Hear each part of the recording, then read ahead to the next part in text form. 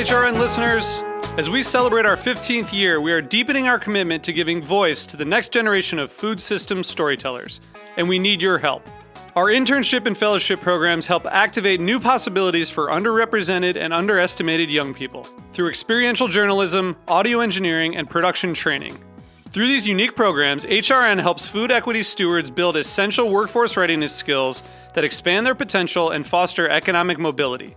Please consider supporting these critical programs. And with a minimum donation, you can be entered to win a dinner for two at an amazing restaurant in one of 8 cities and tickets to a concert at a great venue in one of those cities. We have incredible partners across the country who have donated, as they also share our passion for helping to educate the next generation of food systems storytellers. Check out heritageradionetwork.org/15 to donate and enter to win today. That's heritageradionetwork.org/15 to donate and enter to win today. And make sure you donate before March 31st. Thank you.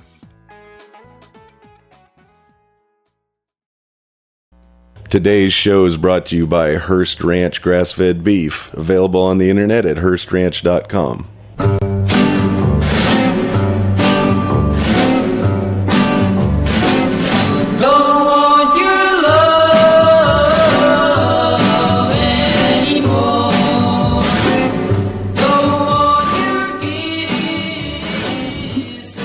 Hey, you're listening to Let's Eat In on Heritage Radio Network.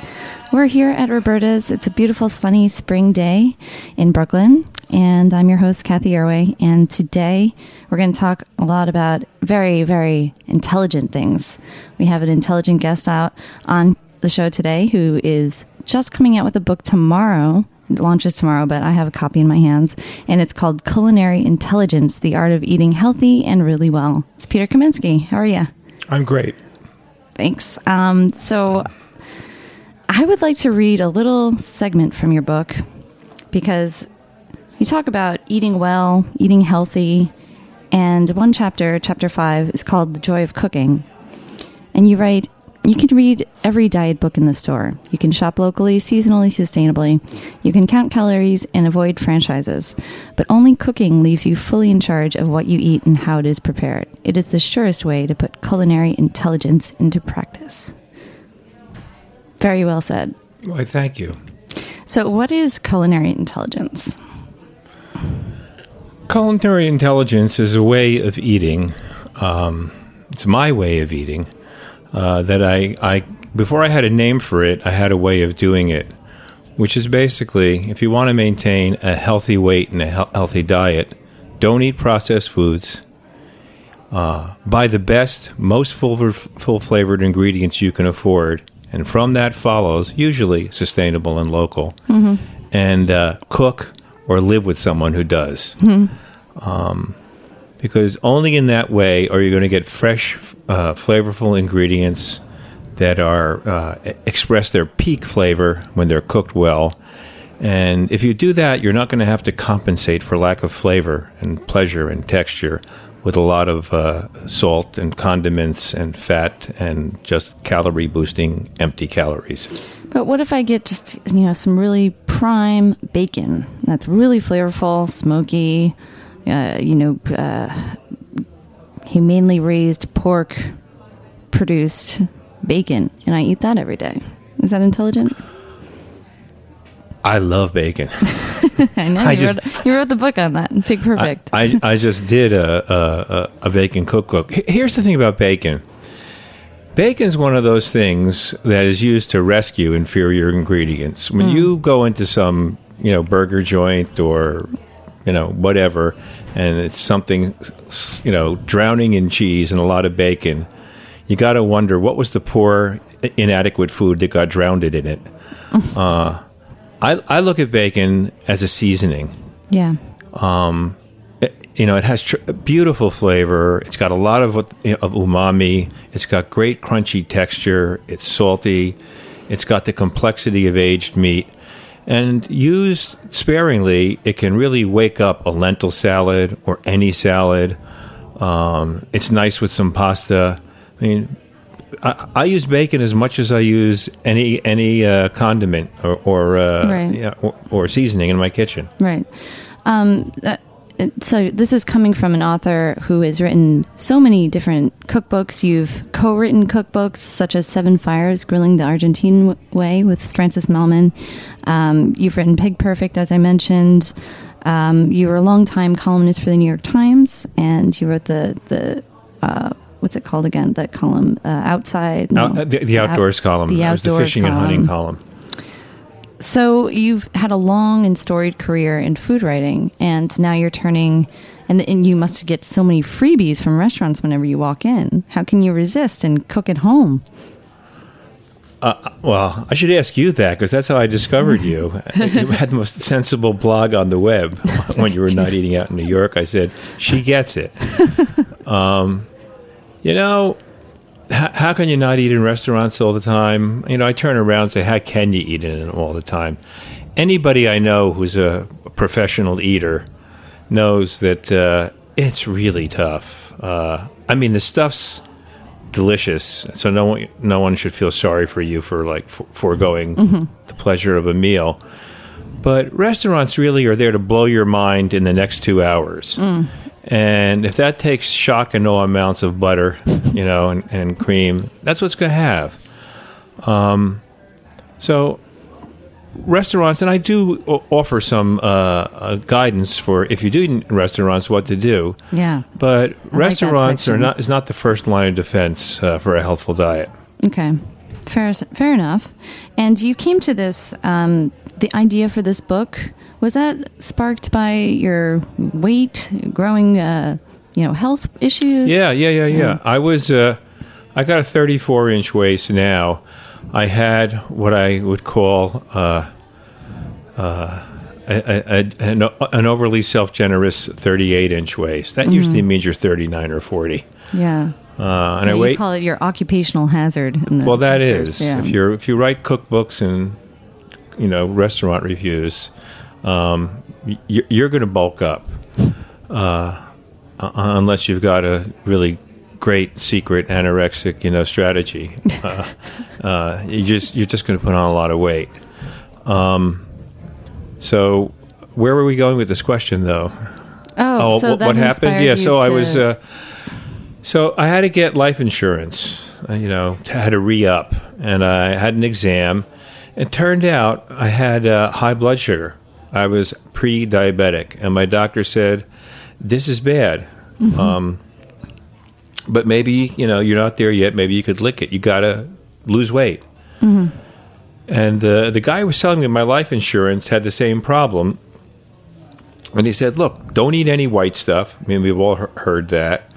Lay off or cut back on the drinkies, desserts. And you're going to lose weight.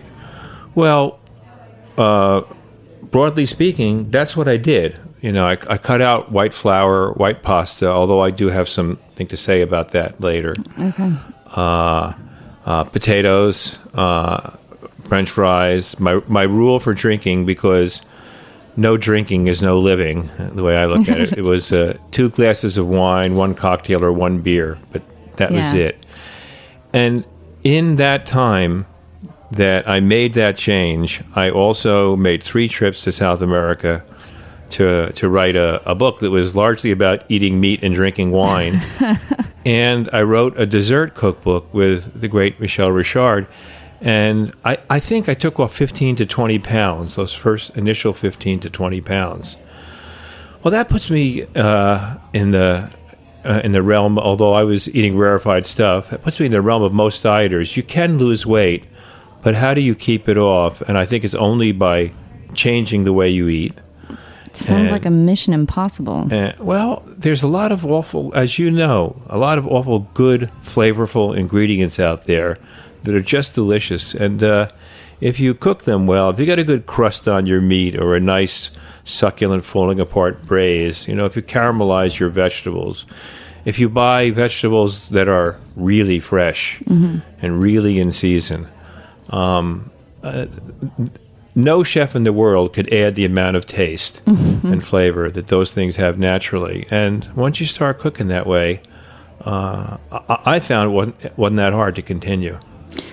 So, and I got to say, you look great. You really walk the walk and talk the talk that you talk throughout this book. You came to meet me the other day and was, biking in this not very nice, clammy, cloudy day. So, well done. Yeah, that. New York is an ally, Yeah. I mean, a lot of walking. And so, tell me a little bit about this flavor per calorie idea that you describe in the book. Let me try to describe it. It's the idea of having the most flavor per calorie in each ingredient. Exactly. If you have really full flavored ingredients, you can get the most bang for your buck, the most sensual bang for your buck. Then every calorie that you eat will deliver both, pleasure and satisfaction. If your ingredients or your cooking technique cannot deliver flavor per calorie, on goes the mayo, on goes the butter, on goes or the third portion or something. Oh, well, that's the other thing. Mm-hmm. We did an interesting experiment.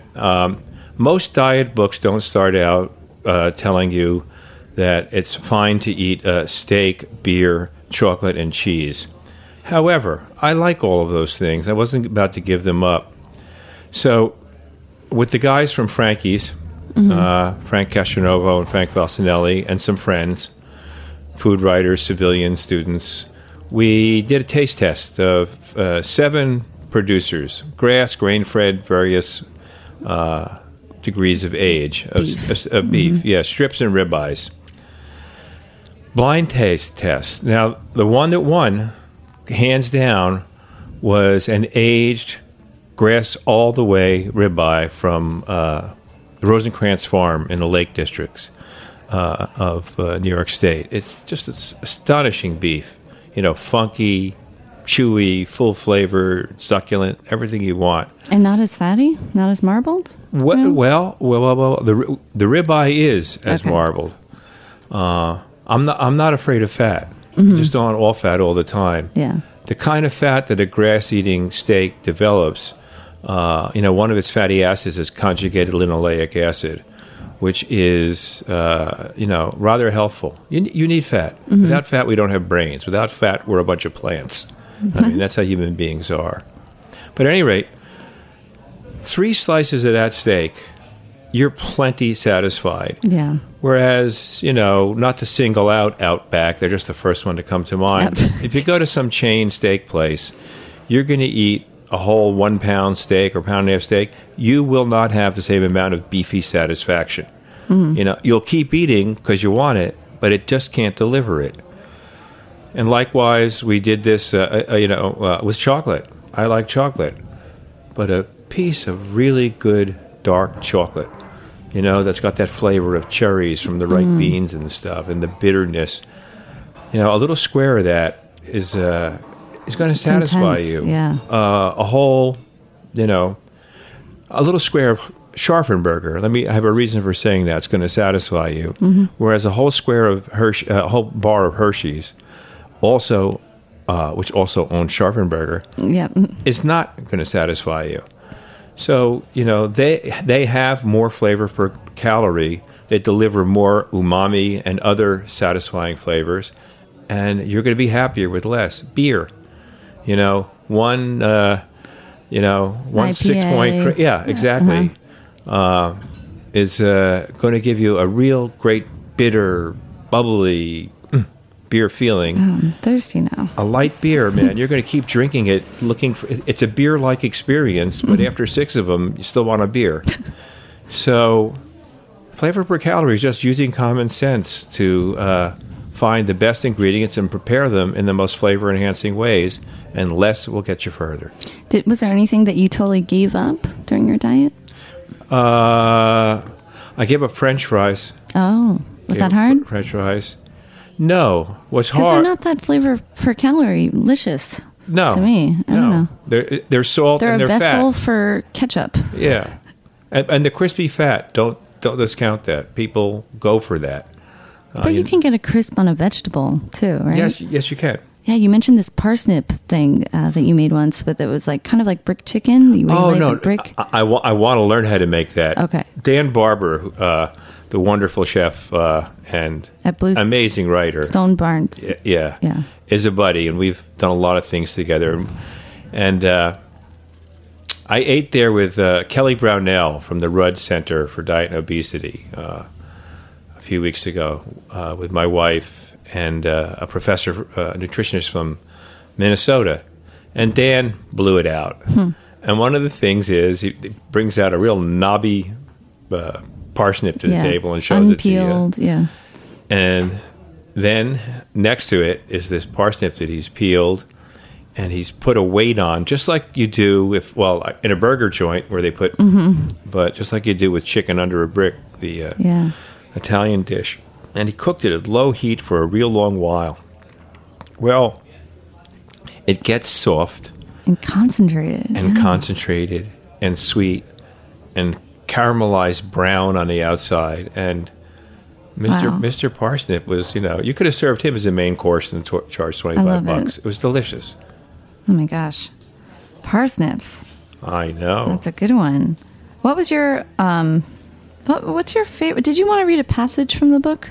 Or we could pick one out for the next. Okay, yeah, sure. Okay. Because I think you picked out a song, too, that we could put on. What's the song? This is The Barnyard Dance by Martin, Bogan, and Armstrong. All right, we'll be right back.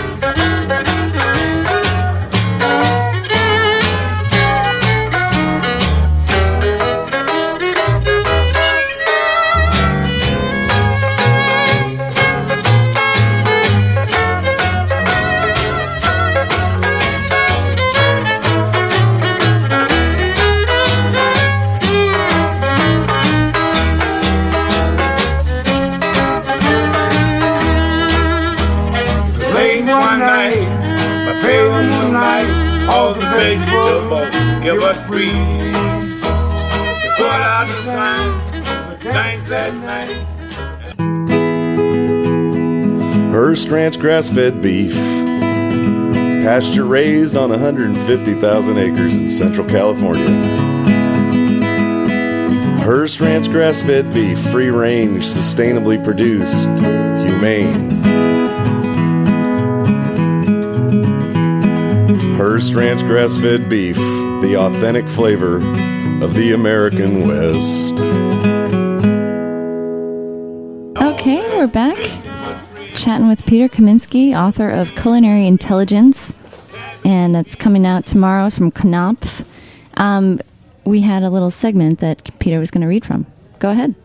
Okay. Well, one of the things I decided to do in this book, this is not a book where it reveals that large corporations are making unconscionably huge profits on bad food. We all know that. And I am not the guy to go to who's going to give you a diet plan that says on, day 4, eat pressed yogurt with 3 leaves of lettuce. I like to eat spontaneously. And this is all about following pleasure informed by a little bit of knowledge. And CI, Culinary Intelligence. Say what? CI. So, about 40 years ago, I lived in Park Slope when it was going from borderline sketchy to borderline gentrified. And the point I was making here is it's great to know your local butcher, your local whatever, and your purveyor. And if you don't live in a neighborhood like mine, which I am blessed to live, you will be surprised if you start to talk to the people in your supermarkets. I mean, they work around food all day, and I have found if you ask them some questions, they want you to eat better, and they're happy to go along with it. But this was my guy. Years ago, but before it had gone from being marginally sketchy to entry-level gentrified. Oh, that's where I just got that. I lived in Park Slope, Brooklyn. The local realtors touted it as the largest Victorian-era neighborhood in New York. Think Sesame Street with no Muppets. On Sunday mornings, I'd walk across Prospect Park and then through Kensington, a working-class neighborhood with clapboard houses from the 1920s. Because it was sheltered from the winds off the harbor and we received a lot of sunlight, it was the first place in my immediate world where crocuses bloomed in the spring. After a New York winter, the sight of those tiny flowers were like a postcard from an old friend. My destination was Church Avenue in Borough Park. Whenever I took that 2-mile walk, I would get a brisket from Saul Taub, who was, as his sign proclaimed in both English and Hebrew, a kosher butcher. Morning light often poured through his window. When it did, it was a good bet you'd find Saul's well-fed cat basking in the sunlight, licking his sleek and shiny coat. Being a butcher's cat is a very good gig. I'd always enter to the same scene. Sawdust on the floor. On the radio, the racist from Aqueduct called in Yiddish. 3 or 4 wooden folding chairs, usually occupied by a lineup of old ladies, pocketbooks on their lap, intent on Saul's technique. I'd watch too. If, while he was grinding an order of chopped meat, some of the fat that he used to push the meat through the grinder happened to emerge in long squiggles, the lady who'd placed the order would leap out of her chair like a rocketing pheasant and berate Paul for sneaking some cheap fat in place of costly meat. With an uncombative sigh and a slight smile, he'd always give the same answer to the glowering grandmas. "Don't worry, I wouldn't charge extra." After I'd been his customer for 5 years, he told me the story behind the number on his tattooed wrist. I was a boy, 13 years old. The Nazis put me in a concentration camp. It was late in the war. One day we all knew the Russians were approaching the camp. You could hear their cannons. The Germans took us all outside, made us strip, and began shooting. When I heard the first shot, I fell. I pretended I was hit. The ladies piled up on top of me. Then the shooting stopped. I lay there for hours, quiet. The Russian guns grew louder. Finally, I heard soldiers speaking Russian, so I climbed out to the pile of dead bodies. It was very cold. A young Russian took off his heavy wool overcoat and gave it to me. I walked 300 miles back to Czechoslovakia. After 10 years of Saul's briskets and kosher chickens, I moved to L.A. for a few years. When I returned to New York, my brother Don and I made the long walk to Saul for old time's sake. Same old same cats, same old ladies, same frantic on the announcer on the radio screaming, "Läuft wie Sekretariat," Yiddish for "he runs like Secretariat." We sat in the empty chairs at the end of the queue and worked our way forward. When it came my turn, Saul, who hadn't seen me in 2 years, went into the meat locker and emerged with a brisket. "You want I should trim the fat?" he asked. Excellent. Yeah. Good stuff. So in case that didn't tip you off enough, this book is not your average diet book. It's not really a diet book, whatever those are. But this is a really narrative, evocative story, and set in Brooklyn, and elsewhere. But it's such a charming tale. And speaking of local businesses, you're doing your launch party tomorrow night at Book Court on Court Street. Yes. The best indie bookstore in the solar system. It's really awesome. So definitely check that out tomorrow night at Book Court at 7 p.m. And you'll hear more from Culinary Intelligence. So I got to ask this question. What is the ultimate date meal to cook at home? Ooh, the ultimate date meal to cook at home. Well, I like clams. I like clams and wine with some parsley and garlic. I just adore that. I have a question about clams. Is it okay to take a leftover clam, like a little castanet, and pick out the meat of another clam and use it kind of as a tongs or something and feed yourself? Is that okay? You mean, is it elegant? Yeah. If you do it, yes. If I do it, no. Yeah, why not? All right. Why not? If it gets the food in I your like mouth. it. I don't know. It's fun. What did clam eaters do before forks? Okay. My favorite day. Well, Melinda really likes a steak. A steak for two will do it. She, What's a good cut for a steak for two, by the way? Because you don't want... Strip steak. Okay. Strip steak. We also, one of the reasons I'm stuck is I cook from looking what I have and what I feel like making. So like last week we had some leftover radicchio, and I had some pink lentils, and I had some little cherry tomatoes, the sweet ones. So I burned those tomatoes, just burned them in a pan. Okay. So you get that elegant taste of burnt. And I sautéed the radicchio and hit it with a little balsamico at the end. Oh. And tossed it with the lentils, which I cooked in a little bit of stock, and grated some Parmigiano over it. I don't know. Why did I do awesome. that? We had it. I mean, you cooked that way, fold in the tomatoes, too? Yeah. And it's colorful. Oh, man. I'm going to make that. Yeah, deconstructing food, treating each ingredient. I mean, that's the thing I've learned from working for so many chefs. One-pot meals are great. But meals where you take the separate elements and cook them in the best way for that element. Totally. Radicchio one way, the leeks, the lentils another. And I crisped some shallots. Perfect for the top. And yet you put them all together. Now that meal cost, as Saul Talbot has said, bupkis, which is Yiddish for nothing. But it was delicious. Yeah, lentils are really expensive these days. Yeah. So that's a good point, because a lot of people think that quick cooking means one-pot cooking or maybe just leave it in a slow cooker and walk away. But this is, to spend a little bit of extra time to do the tomatoes separately and so forth separately and bring it all together. I mean, these are all quickly cooked ingredients anyway, so. And it's exciting. I mean, I guess it's probably not as exciting as the day at the races, but for me, it's exciting to watch each ingredient develop to its peak of flavor. And I like a lot of pans on the stove. Yeah. All right, we're agreed on this. The pan you do the tomatoes in, you can just put the tomatoes aside and then do the radicchio in them. You don't have to dirty up the whole kitchen. You didn't have to. I guess it didn't take much to convince me about the points in your book, because they're just so smart. It's like, duh. It's like every passage I read was so well articulated, but it's like, exactly. That's right.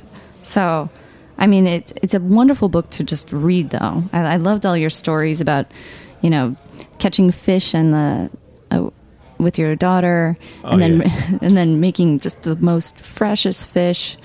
It's really fun stuff to read, I gotta say. Why is there just a single Swiss red shard on the cover? I'm a word guy. That's what Knopf decided they liked. I like it. I like it too. It looks so real, though. It's like I want to touch it. Yeah.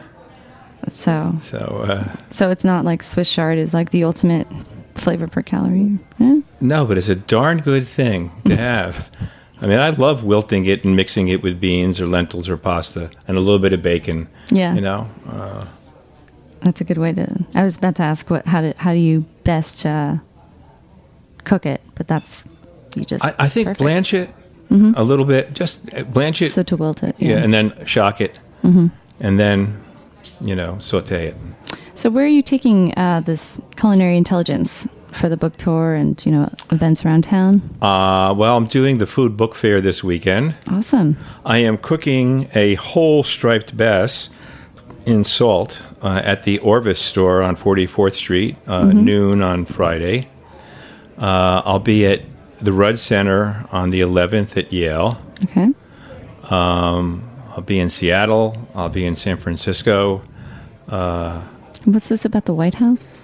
Oh, well, in order to maintain my lifestyle as a freelance writer in Brooklyn, I produce some television shows. And one of them is the Gershwin Prize for Popular Song, which we do at the White House. We did it with Stevie Wonder when President Obama was first So you elected. produced this as like the producer. Wow. And then we did Paul McCartney. And so next week we're doing Burt Bacharach and Hal David, who are particular favorites of Mrs. Obama's mom. And I think a way you're president to keep peace in the household is let your mother-in-law have her favorite music there. That should be really fun. Yeah, it's going to be a gas. So this is a side gig that I guess is not that occupational hazard filled. That should be fun. Oh no, they're well in this White House they're eating pretty. Yeah. It's we're doing with McCartney. The crew had to eat vegan. Really? Yeah, so all these Teamsters from He makes Washington his crew? D.C. Oh. Well, anybody who's working on the gig, all the catered meals were vegan. Okay, I'm sure they're pretty good though. They were. I turned my nose up at it, and my nose was brought up short because it's good food. Good stuff. That should be really fun. And congratulations on the book too. I definitely looking forward to the reading and some of the other events that are going on around town. And how do you travel while eating with culinary intelligence? Are there any quick secrets? Well, not that much time left, but that would be good to know. It's an exercise, It's tough. Mm-hmm. It's tough. Most of the time, if you stop into any chain restaurant, the trick isn't what do I want to eat? Is there anything in here I could eat? Mm-hmm. If you salads from fast food. But the salads are going to be loaded with gloppy dressing. Taco Bell, they have some fresh salsa and some grilled meat. Yeah. That's probably going to be okay. Chipotle is good food with good ingredients. Often you don't have that choice. Often you got to stop at the 7-Eleven or the Quickie Mart and get something. And you can walk up and down those aisles for 20 minutes, and you're going to walk away with a bag of almonds and some water. Okay. And an apple. Out of season, non-local, not anything, but it's going to be better than, the cheese Doritos. Good to know. Look for ethnic restaurants. In any place where there's farmers in America now, there are grocery stores with takeout food that cater to Latinos. Mm-hmm. And that is scratch cooking from ingredients. You're going to eat better stuff than in any Cracker Barrel. With all apologies to... Well, no apologies to Cracker Barrel. Ethnic enclaves, by and large, are terrific. There's, Vietnamese in New Orleans and in Minneapolis. Those restaurants are terrific. And, rather than worrying that you're going to stick out as like the lone whitey... Mm-hmm. I've been doing this my whole life. I've been writing about ethnic food my whole life. When you come in with a respectful attitude and ask people about their food, they like you. They like you, so it's worth it. So that's one of the tricks on the road. In airports, you're back to your, bag of almonds and or mixed dried fruits, 1,400 calories. Although there are some food courts showing up in restaurants, in airports. Yeah. Traveling's tough. Yeah, traveling's tough. Well, thanks for those tips. That's actually that's a good one. Go find the ethnic enclaves. Every city's got one. Well, that's about all the time we've got for today. But definitely check out the culinary culinary experience intelligence. Did I say experience? You did. That's a good thing to check out. And while you're at it, read. Have a culinary experience of intelligence by Peter Kaminsky. Thank you, Kathy. Thanks, everyone. Jack and everyone at Heritage Radio Network. We'll see you next week. Don't want your love anymore. Don't want your kisses, that's for sure. I die each time. Thanks for listening to this program on the Heritage Radio Network. You can find all of our archived programs on heritageradionetwork.com, as well as a schedule of upcoming live shows. You can also podcast all of our programs on iTunes by searching Heritage Radio Network in the iTunes Store. You can find us on Facebook and follow us on Twitter for up-to-date news and information. Thanks for listening.